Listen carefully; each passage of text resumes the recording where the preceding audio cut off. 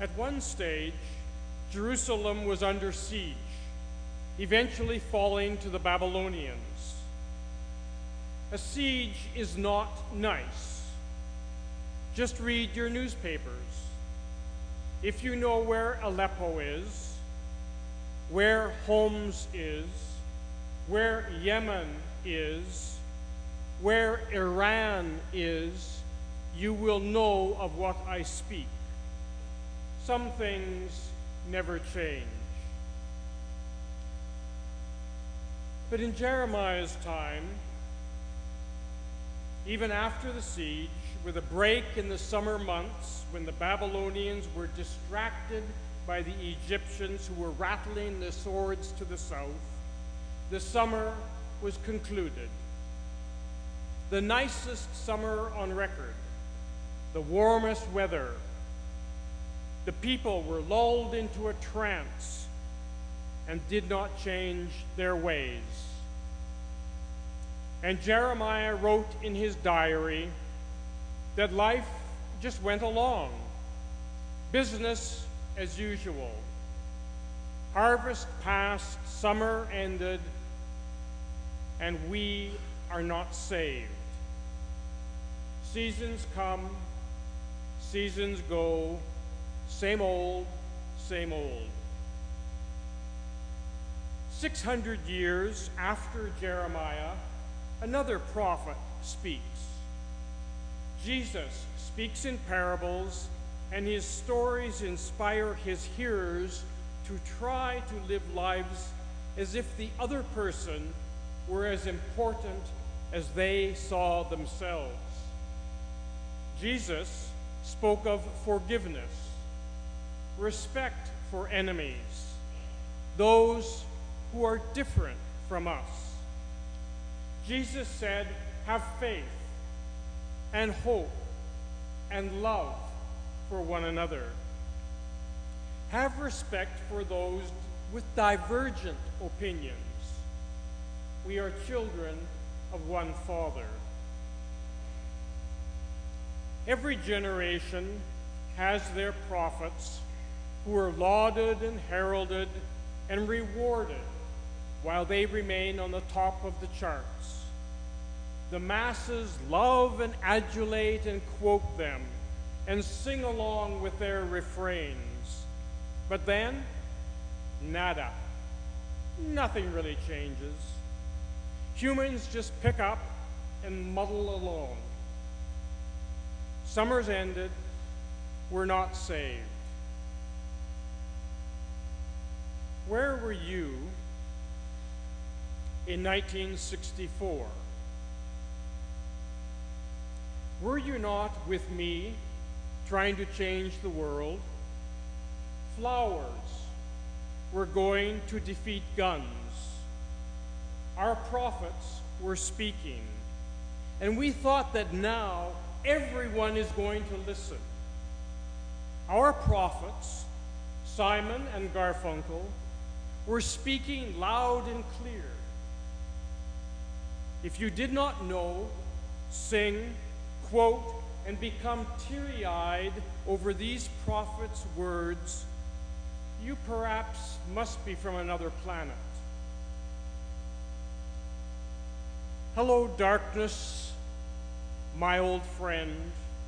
I've come to talk with you again because a vision softly creeping left its seeds while I was sleeping, and the vision that was planted in my brain still remains within the sound of silence. And in the naked light I saw 10,000 people, maybe more, people talking without speaking, people hearing without listening.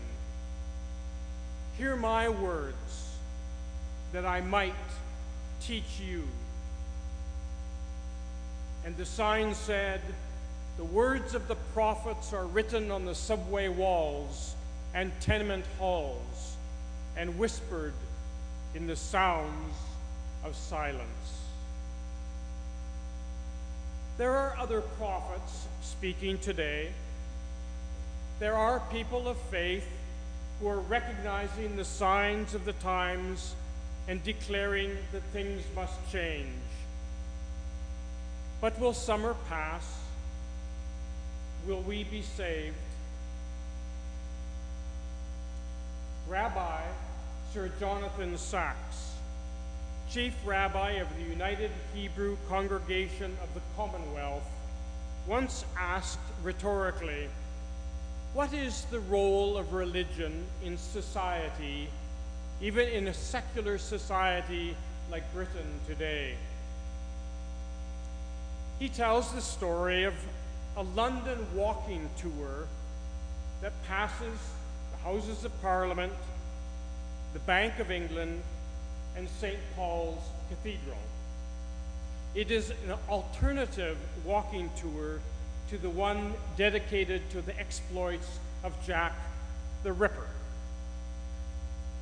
At each stop, at Westminster, the Bank, and St. Paul's, a question is asked: what happens here? At Westminster, Rabbi Sacks explained that this is Parliament. It's about politics, the creation and distribution of power. At the Bank of England, it is explained that it is not just a place where Canadians are sometimes employed, but it is all about economics, the creation and distribution of wealth. At St. Paul's, it is explained that this is a church which is about worship. And then Rabbi Sacks asks, what then is it that the church produces? What does worship produce, create, distribute? Rabbi Sacks explains that for the past 50 years, our lives have been dominated by politics and economics, the state and the market, the logic of power and the logic of wealth. The state is us in our collective capacity. The market is us as individuals. And the debate for the last 50 years has been which one of these is more effective. The left favors the state. The right favors the market. The state is about power. The market is about wealth. Rabbi Sacks continues, there are two ways of getting people to do what we want them to do. One is to force them, the way of power. The other is to pay them, the way of wealth. But, says Rabbi Sacks, there is a third way. Supposing you decide to share not power or wealth, but love or friendship or influence or even knowledge, and you decide to share those with 9 other people, how much would you have left? Would you have less than when you began? No. You would have more. Why? Because love, friendship, and influence are things that only exist by virtue of sharing them with others. Those are the goods that are called covenantal goods. Covenantal goods are the goods that the more one shares, the more one has. And that makes covenant different than wealth and power. In a covenant, there is respect for the dignity and integrity of the other, a coming together in a bond of love and trust. Rabbi Sachs concludes, and there it is, as simply as I can state it. Economics and politics are about the logic of competition. Covenant is the logic of cooperation. In 2016, in Montreal, the third global conference on the world's religions after 9/11 was held. Karen Armstrong, historian of religion, spoke. She has written on the traditions of China, Judaism, Christianity, Islam. You can read her books in 45 languages, A History of God, The Battle for God, Fields of Blood, Religion, and the History of Violence. Karen Armstrong stated that terrorism is indeed political, but religion has been used effectively as its scapegoat. Before the European Enlightenment, religion and politics were one. Their separation has thrown us into catastrophic and dangerous shoals of water. She stated succinctly that the distinction between politics and religion is simply a stupid idea.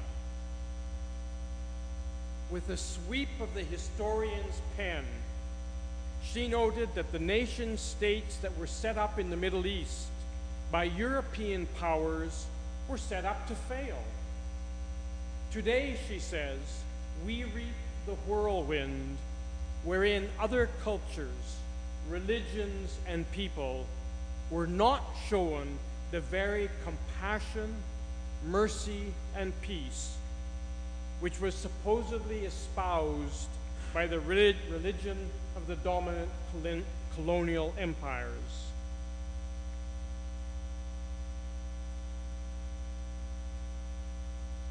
Armstrong said she was not speaking of a soggy, sentimental compassion, but a robust expression for all people, that they should treat one another as they want to be treated themselves. She said it in these words: dethrone yourself. Put another person there. Put another person, community, nation in your place, and then take action. There is no emotional state of pity for one's enemy, but an active exercise in looking out for one another. Archbishop Rowan Williams has stated that Christ's birth was not the birth of a super good person who shows us how to get it right every time, but Christ's birth was the arrival in the world of someone who tells us that everything could be different. There is another world that can be ordered.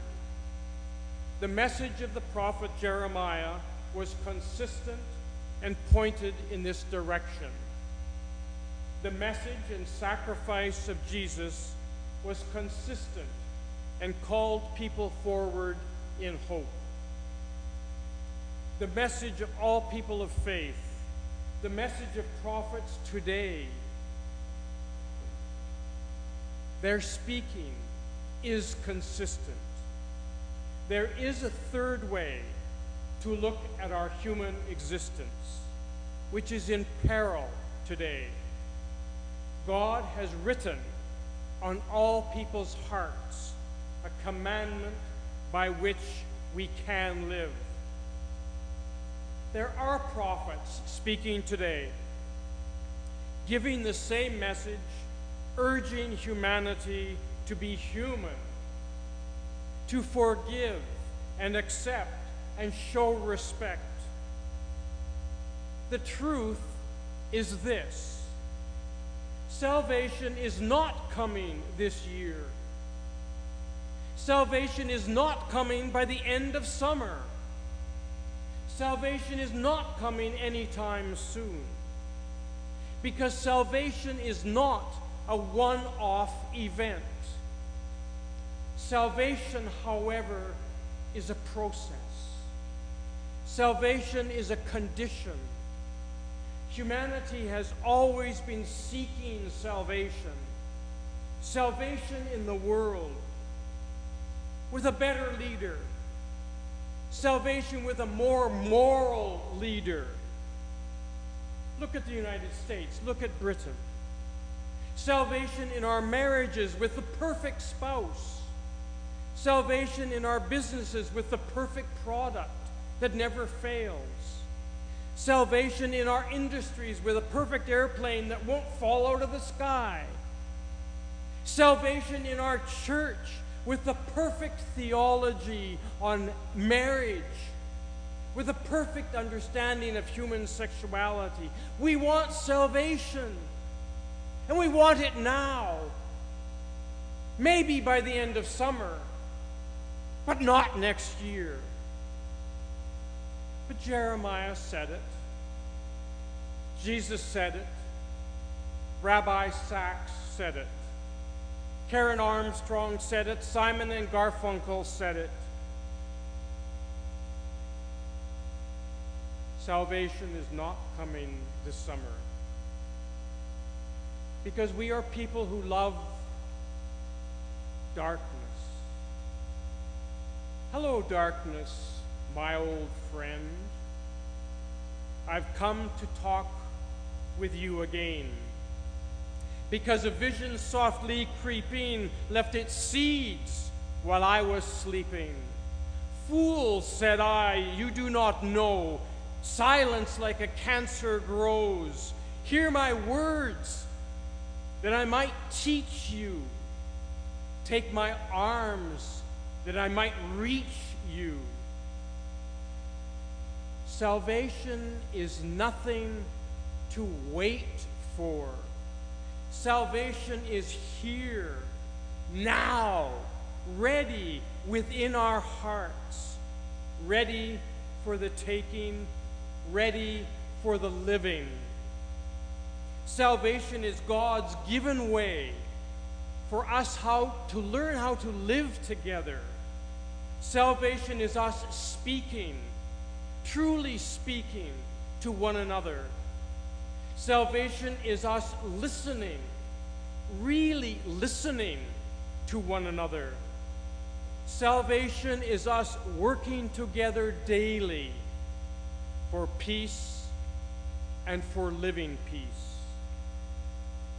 Ever singing, march we onward, victors in the midst of strife.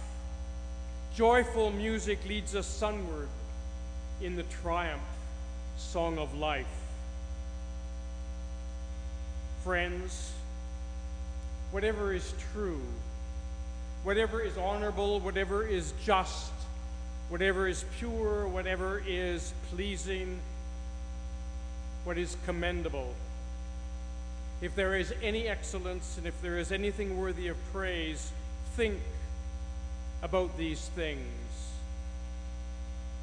Do these things in listening and in speaking, and the God of peace will be with you.